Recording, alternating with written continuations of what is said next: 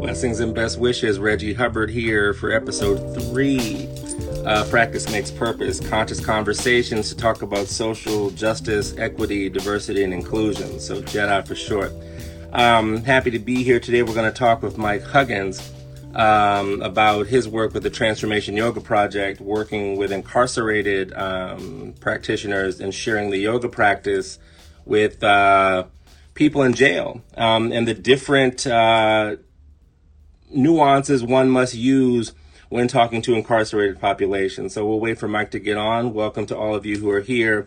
This is episode 3. In prior episodes, we talked about just with Chanel Sledge, we talked about just how to make the practice more approachable. So Chanel, beautiful teacher on the Own Practice platform, she has been able to infuse her lived experience with the practice, right? And so make it more accessible for bigger bodies, former athletes, people of color, women of color, those sorts of things. So like that is what we talked about with Chanel. And last week we talked about how to make the practice more approachable to men. So we, with my buddy Nick from Men Care Now, we talked about the opportunity to use different practices, different approachabilities to get out of the pseudo gymnastic, love and light conversation and make the practice more approachable to men. So, Mike, if you can request yourself, I see you on here. We'll look forward to getting the conversation going in a moment, but happy to have you all here, whether you view this live or whether you view this, later on Instagram, TV, or YouTube. Welcome. Mike is here. Brother Mike. Reggie. We made it work, dude. Yes. We did it.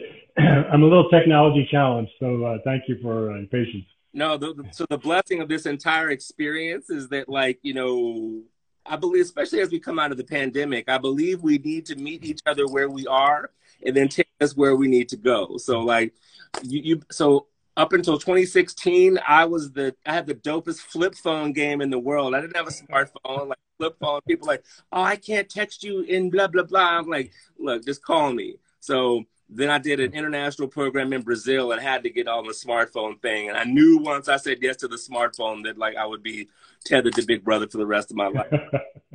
No worries. Happy to have you. Thank you. Excited to have this conversation today in general and just with you. Because like in our prep call, I left that conversation like, yeah.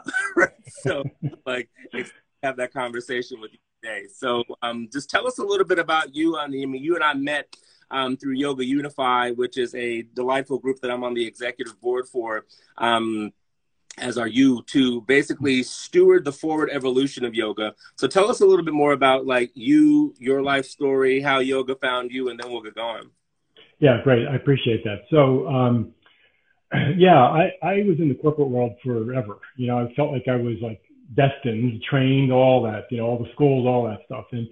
And I had a really wonderful career until I didn't, basically. And along the way, I discovered yoga because of chronic back problems, which I now know were dealing with stress, but I thought there was something else. But at the same time, the company that I was managing at this time, I was the COO of a pretty large company. I was a $2 billion business, at least the piece I was managing. We were being criminally investigated by the FDA. And long story short is I was charged with a misdemeanor for something that was called a responsible corporate officer, which really means something illegal happened under my watch, and I didn't stop it. The fact that I didn't know about it was sort of interesting, but not relevant to the FDA and the OIG's perspective. So I'm kind of condensing all this. So sort of my world collapsed in front of me. I had this fabulous career, all the perks, all that other stuff that went with that.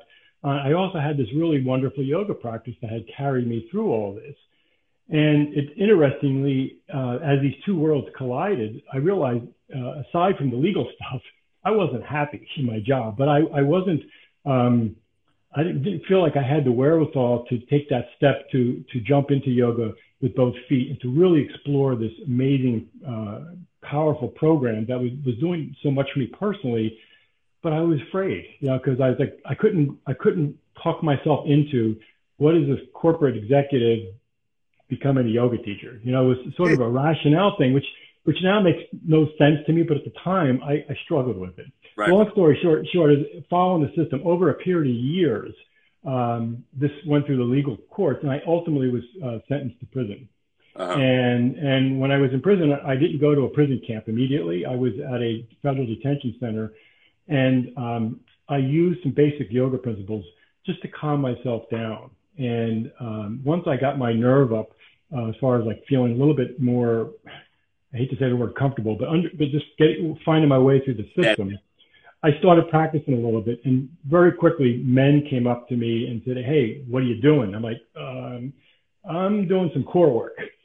But very, very quickly, it wasn't yoga. It was, I'm working abs, I'm doing whatever, right? It was power yoga stuff. Yeah. But very, very quickly, it morphed into a full-fledged yoga program. And meaning that, as we talked before, it was the big why, not just asana. It was meditation, it was the pranayama, it was really the discussion, dharma talks, and all of that. Right. So, so many truths came to me as far as my own lack of understanding about yoga, but also the world in general. My world, as I knew it, was very sheltered, even though I thought I was sort of a kind of a with it executive. I kind of, thought I was making conscious decisions for the community, for the company, all that. But I realized that I just didn't have that knowledge base. And so that experience of teaching yoga in prison was extraordinarily beneficial for myself personally. But I also saw the power of the practice to set a spark into these men who were clearly searching for something and otherwise wouldn't have tried yoga. Right. Well, thank you for that. And thank you for your vulnerability and just like the power. And this is another thing I think in the time that we're in now, like the power of like authentic storytelling and sharing is what we need. I mean, because like what the pandemic hopefully, and this is what it's done for me, is like lit a fire under me to tell my story, to demonstrate resilience. Right. So rather than go back to a way that never worked, like use the resilience of surviving a cataclysmic event. And then, like adversity is the one thing that allows for resilience to manifest. If you don't go through adversity, resilience doesn't show up when things are good. Resilience only can manifest when things are adverse. Right. So I love what you shared in that, like you took not only the asana practice, but like you said, the big why yoga practice in your adverse situation when you were like on top of the world and then just not, or like you said, I had a great career until I didn't. And then you used it to serve. Right? So what I see with that, Reggie, is this, that in our everyday lives, we can live in that gray zone. Like we can kind of get by with life. We can have a job that's okay. We can be in a relationship that's okay. It's not abusive necessarily. It's okay. It's not necessarily loving, but we're okay. We can always rationalize things because of, well, I got my kids, I got this, I got that. So we can just kind of get by and not really live a truly meaningful existence. Right. What the experience of going to prison showed me was that it forced me, and it forces others, to see things in black and white, meaning that there is no gray area. Either you're going to make a decision to make this day the best day you possibly can, or you're going to let the system overwhelm you and you're just going to become institutionalized and you'll be just kind of losing yourself. And that's a conscious decision every day. And gosh, the parallels to yoga, I mean, you can't ask for a better marriage of a tool that can help us feel present and see opportunities when it only looks like darkness. But it's a conscious decision. We have to wake up and say, this is what I'm going to do. And of course, our yoga practice is incredibly powerful for keeping us on that track and helping us see things with that clarity. I'll give you a perfect example. Like I shared this with you, but I'll share this with other folks. Like my ankle pretty amazingly a couple of weeks ago. And so like I cut my teaching schedule by almost 90%. One, like my students have been like, thank you for modeling rest. Right. So, and like while I have relearned how to walk to some extent because I've been on crutches and, I'm a big dude. So, when you have a bum wheel and you're over 6 foot tall, over 250, yikes, like you got to be super careful about that. But I could have been like, oh, this totally sucks. Oh, man, my life, woe is me, woe is me. However, I have chosen to see it as a blessing to heal. An opportunity to share my healing journey with people because a lot of teachers are invincible or indestructible, or they act like they are, or they don't talk about like things as real as they are.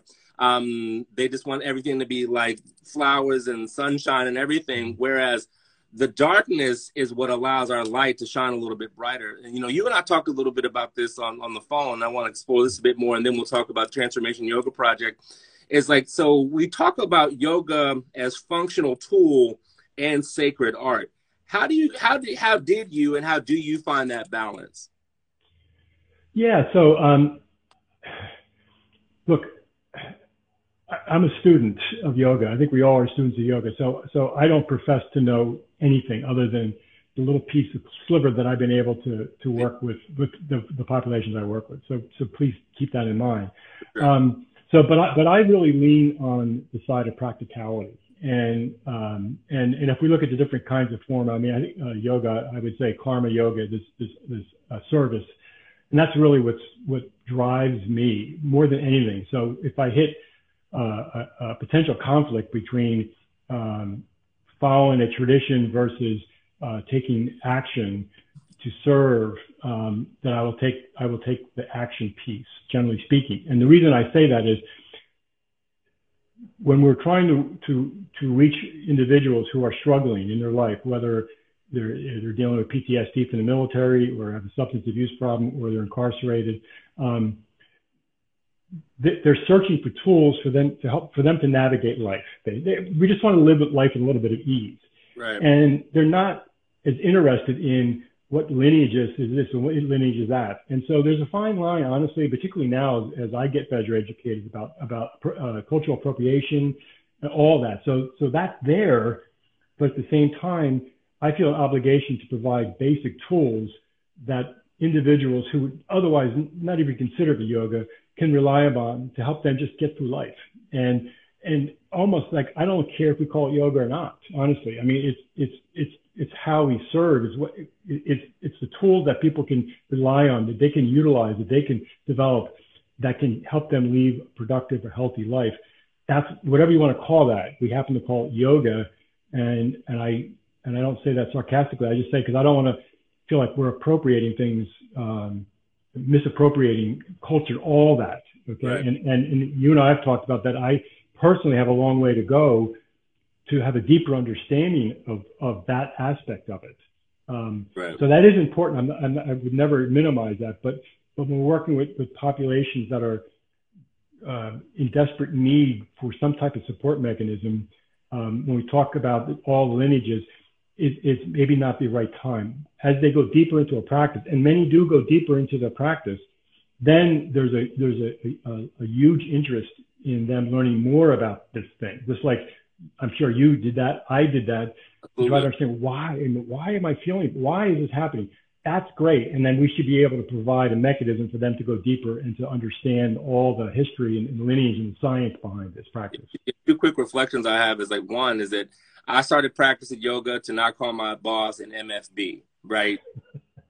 So like, yeah, I get it. Yeah. It was super simple. It wasn't like I wasn't trying to be like Malabead wearing dude with his own practice. Like that wasn't what I was trying to do. I was really trying to stop my boss so I didn't get fired. You know what I mean? Because like I was under extreme psychological duress, and I was just like, this yoga thing seemed to like calm me down a little bit because brother runs hot sometimes, right? And so like I was like, so I'll try this out. And the other thing is like I teach union members, and so when I was like, essentially, this is just stretching with breath. Like they're like, oh, right. So it's like, yes, it's yoga, but like yoga there are aspects of yoga, and I teach them asana and meditation. I was like, these are aspects of this entire system. Like there are other aspects of the system that may not be of interest to you, right? So like, I think we must figure out ways to simplify, you know, I even credit Own Practice and other places with this, is like, so sometimes a studio is a barrier to, and you know, you're a business guy, I have an MBA, is like you have to reduce barriers to entry to like get the system or the product or the tool with more ubiquitous use, right? So like, if someone being like, well, my lineage is blah, blah, blah, blah, if that makes someone go like this, then that's actually doing a disservice to the power of the practice. So tell us a little bit more about Transformation Yoga Project, like the populations you serve, how that has been going, and just like the biggest level of impact you think you've offered. Yeah, great. So just to follow through, so that experience in the prison system was truly life changing for me. And so coming out of that, and I had a short sentence. It was a misdemeanor. It was a nonviolent, all that. But so I had a short sentence. Having said that, I really struggled with reentry, and it opened my eyes to the problems in the system for men or women who have been in the system a long time, and they're trying to come back. I mean, that's another whole discussion, I think. But during that process, I was able to kind of reflect on what my role is in this whole experience. And so I decided to serve, to formalize what I was doing while I was incarcerated. And I started the Transformation Yoga Project rather to go back to the corporate world.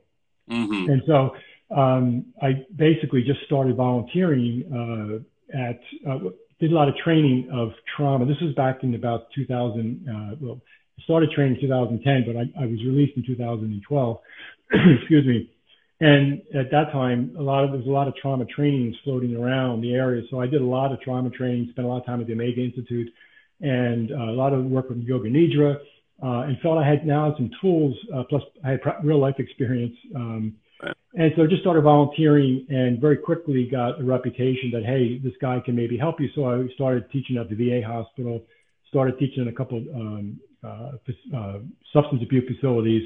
And then ultimately Transformation Yoga was sort of up and running with just an amazing, it's like Field of Dreams. If you build it, they will come. And we had a wonderful group of dedicated yogis who were all trauma oriented, trauma focused, that just helped us to build this community.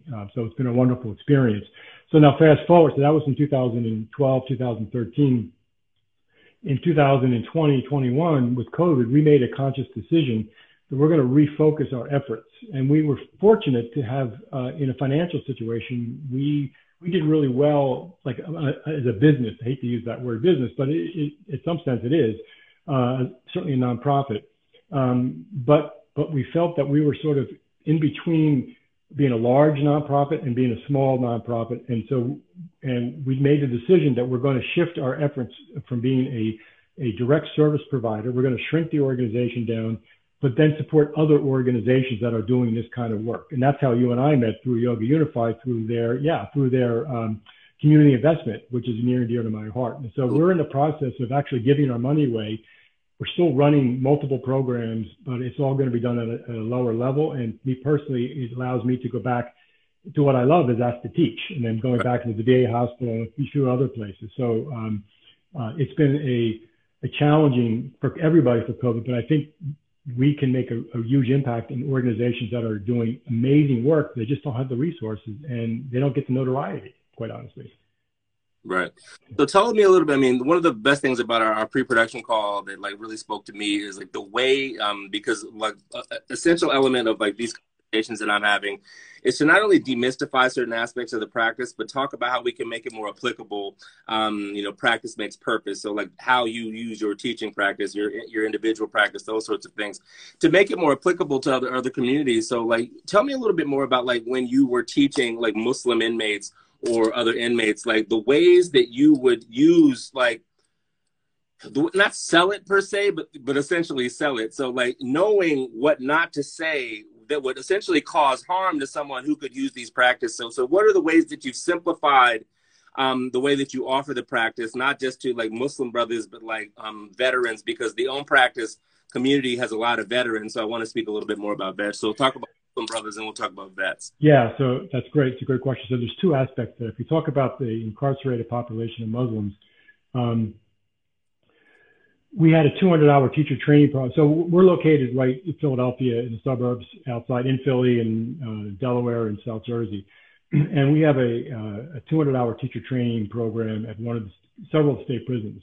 And in that program, there were a lot of men of Islam and who were amazing students. But so the first thing I would say, Reggie, is this. any yoga practice, forget yoga, for any kind of inner work to be done, there has to be able to create a safe zone, a safe space where you feel like you can be vulnerable, right? And so that is a challenge to do in prison, right? Just for those incarcerated men and women, there is really a safe space. So we do what we can to try to create this safe zone, no judgment. Everybody speaks up, sort of, what's in Vegas stays in Vegas. But the power structures are really important because they're there. You might have a lead instructor for that class who's an incarcerated man. When that class is over, he's in the mix with everybody else. So the power structures are really important to have those managed and to accept everybody where they are. And there's nobody's higher than others. So we don't even call ourselves teachers. We're not a yoga teacher. We're an instructor we always do the poses. We never walk around and give instructions, because that shows that the difference between me and you, that we're going to do it together. Yeah. And as far as specifically when it comes to the Islam, the solutions came from the men themselves, the students, not from us, because I don't know. I mean, I'm learning like everybody else. But things like child's pose, that was a trigger in that. Because it's prayer. I only bow down to Allah, right? So I only do that. So this is, I can't do that. Okay, what can we do? What makes sense for you? It's just child's pose. It's just a pose. And the pose is supposed to relax us, is to get us focused, to get focused on our breathing. So there's many other poses we can do that achieve the same thing. So we talk through that. And then we start to go through these aspects of yamas and niyamas. And if you go back to the lineage, well, it has its roots in Hinduism, which can be a trigger for the Muslim population. There's been issues there, as you know, historically. So, but when you break down the yamas and niyamas, they match really well to Islam as far as the basic principles there. So, to your earlier point, why I focus on practicality than necessarily form, is because we don't have to call them yamas and niyamas. We can call them, nonviolence. We can call them, avoidance. We can talk about practical terms of that. And by doing that, those men feel empowered, and then they can add to it. What about this? What about that? Yeah. And then what happens over that is that they have ownership of their own practice. And then they're able to they're able to spread the practice on. And so, in the prison, those who work in prisons know we have limited access. And so the men come there. We might teach several classes a week or have a 200-hour teacher training program, but we're gone. Right. Those men are there. And what's happening is that they've been able to go deep inside the prison and to start their own programs. They can go deep into those units and talk to other men of whatever faith there may be and talk about, hey, it's not what you think. You can do this, you can do that. Here's some breathing. Here's some way to focus. It's really freeing. In fact, one could argue that it's actually helped them deepen their faith. Sure. We've seen that in other. It's not just with Islam. It's any religion. So that's really the big power we've seen there. Right. And then if you flip it over to the veteran side, I think we talked briefly that. Yeah. I don't think people really appreciate that. Just under 10% of the prison population are veterans, and so there's a huge veteran, need for veterans work within the prisons, and even, of course, at the VA hospital. And there's a slight difference there, because when you're in general population in prison, you're thrown together and you're just sort of there because by happenstance you're there, and that's who you're whatever it is, right? Yeah. But in the military, there is this, certainly you can feel it, the sense of camaraderie that, hey, we've been through this, or whether even if it's a different arm of the armed forces, they can feel the shared experience they've had. So there's actually a deeper bond that happens there, and certainly one where they look out for each other. So there's one that we can do certain things there because there's an almost instant respect that goes on, even though they might be incarcerated or they might be, in a hospital dealing with PTSD. Right. Yeah. And what I would say is, so I'll go back to one more practical piece of the practice. So here's to give you a great example of the kind of things that at least I'm most interested in. We had a veteran at the VA hospital, and I'll call him Jorge. It's not his real name. Right. But he was an avid practitioner. He was in the Afghan war, and just saw some really atrocious things and significant PTSD. So he was in the VA hospital for a year and a half and wasn't even allowed to leave the campus there. So he was there, and he finally got a pass to go home down to Baltimore. And he was at the bus stop outside of Philadelphia, and he said, somebody got into my face. Like I was about to get it on with this guy. And then I looked down and I remember, he goes, I was standing in mountain pose. And one of the things we've talked about with the VA is mountain pose is not like being at attention. It's a mountain.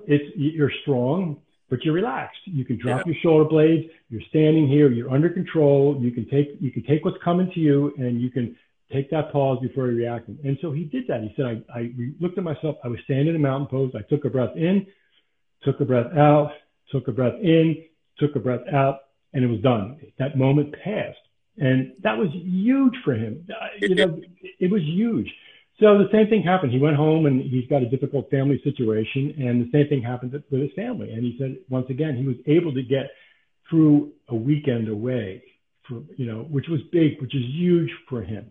And so those are the types of things that I think this yoga practice can really have. Now, in his particular case, he wanted to learn more about yoga. So he has gone down a pathway of understanding more about yamas and niyamas and the traditions. That's of interest to him. But he's seen the results, and so now he's curious about how does this work? So those stories are kind of what drive us, and we've seen that over and over again with Transformation Yoga Project, and I'm sure other organizations that do like trauma-informed work are seeing it because it works. Yeah, I love that story because I teach on Capitol Hill, which is like to some extent like it's its own world, right? So I can't come in and be like, okay, everyone, love and light, and I also can't teach hour-long classes. My classes tend to be like 20 to 25 minutes because like that's just the time that I got. And so when I hear someone say, like you said, I was in this situation, someone basically was throwing a whole bunch of dumb shit in my face, and I was just like shoulders back and down, in through the nose, out through the nose, and then I proceeded with peace. I'm just like, and that's what I'm talking about. Exactly. Yeah. And like, so those, and so for you to say like, so I can't imagine what Brother Jorge has seen, but to know that he was able to stand, relax, and then process and then move forward is so much more significant to me than people who use this practice as a social club and like blow through poses and then like throw a lot of platitudes. Like, so like, I love what you shared there. And that's the type of stuff that I want to elevate and help elevate, because like that's the power of what we offer, is not, as opposed to mediocre gymnastics and platitudes about love and life. Yeah. So to that point, Jorge is a great example. Again, we started out, this guy is a physical specimen. And so my mind, I'm going to do a really heavy power yoga type class. That's what he wants. It's not what he wanted at all. He got through it, but what he said he got the most out of it was the pranayama. And when we held poses longer, like we went into pigeon pose, for example, pigeon pose for him was incredibly powerful, more than anything else, I guess, and we can probably appreciate that. So we have a tendency to look at him, for example, and say, "Oh, this guy's in good shape, so I'm gonna work him. I'm gonna push him." And our yoga practice, particularly for trauma, is the opposite. We're not going to push anybody. We're going to offer some suggestions, and they can pick and choose which ones they want to do. And over time, by having them make a decision, it's empowering. They empower themselves so that now they make a decision. And I know it may seem like a small thing, like, okay, I'm not going to go deeper into this pose, but the choice. The instructor's not telling you to go deeper. We're not saying, oh, okay, you can go deeper. Okay, breathe, go deeper. We don't do that. It's how do you feel? Can you be curious about the situation? Can you make a distinction between pain and discomfort? And can you decide what your body needs right now? Right. We hear so much about things like the mind-body experience, right? My view, and I'm not the one who made this up, but I prefer to say the body-mind experience, because particularly for these populations that are suffering from significant trauma, we start with the body because they're afraid to go up here. Right. And for good reason, right? For good reason. Yeah. If we start here, then they can start to feel, stuff, and then start to make that connection. And hopefully our breathing and our focusing and the guided meditations can help us navigate those feelings as they start to make their way up into our brain. But so I really like to focus as a body-mind approach, not a mind-body approach. I love that. And as we round towards close, like, do you have any other thoughts? Like, as we offer yoga or consider offering yoga to marginalized or traumatized communities, do you have any thoughts on that, or any other closing thoughts you'd care to offer anyone who watches? Yeah, I think it's over my observation for the last 15 years, 12 years over this, it's really shifted. So when I first started doing it, it was all about, all the athletes do it. Hey, do this because, that's why the pro athletes, they're sharper, they can focus better, so do it because you can improve your sports. I think we've moved way past that. I think even deep into the communities, I know there's some, stereotypes still out there, but I think by and large, people understand that yoga is more about, core work. It's about working the mind and the heart. So I think we should not overly dumb it down. Even though I talk about being practical, I don't want to overly dumb it down because people understand that there's more to it than physical stretching. And we should acknowledge that and encourage them to say, yes, it is more than that. And yes, you're going to get a stretch. Yes, you're going to do this. But let's not assume they don't know anything, because they do a lot more, and they bring more to the practice than we actually do. Right. It's that beginner's mind that we talk about in Buddhist practice, where like there are people who have. This is why I like to teach beginners, or I like to teach union members, or like people who are non-traditional, because I learn more about by their response than people who like go through the motions. Like people like, oh my God, like my shoulders are loose. I'm like, wow, you know what I mean? Like if they've been like this for years, just they're awakening that when you take a deep breath and expand all this, that you can settle in like that. Like they're giving them that tool is more powerful to me than people who are just like, I want to learn how to do compass pose. Yeah, that's great. I'm not your teacher for that. Like, but if you want to like find ways to like deepen the body mind, like the body mind connection, to become aware of what's happening in the body and make conscious decisions about how to release the stress that is accumulated in the body. Like that's what I'm interested in. Yeah, I'm right with you. That's beautiful. So, well, Mike, thank you very much for coming, for this conversation, for just the nuggets that you dropped with us. And, we're going to bring episode 3 to a close. Next week, I'll be with Danny Fluker from Black Boys Own, talking about how the work, because I'm also a member of Black Boys Own, like the work that we're doing to elevate the teaching voices of Black men in this culture that is predominantly female and white. But Mike, blessings to you, and thank you to each of you who watch this, either in person or will watch later. Practice Makes Purpose, episode 3, over and out. Love, grace, and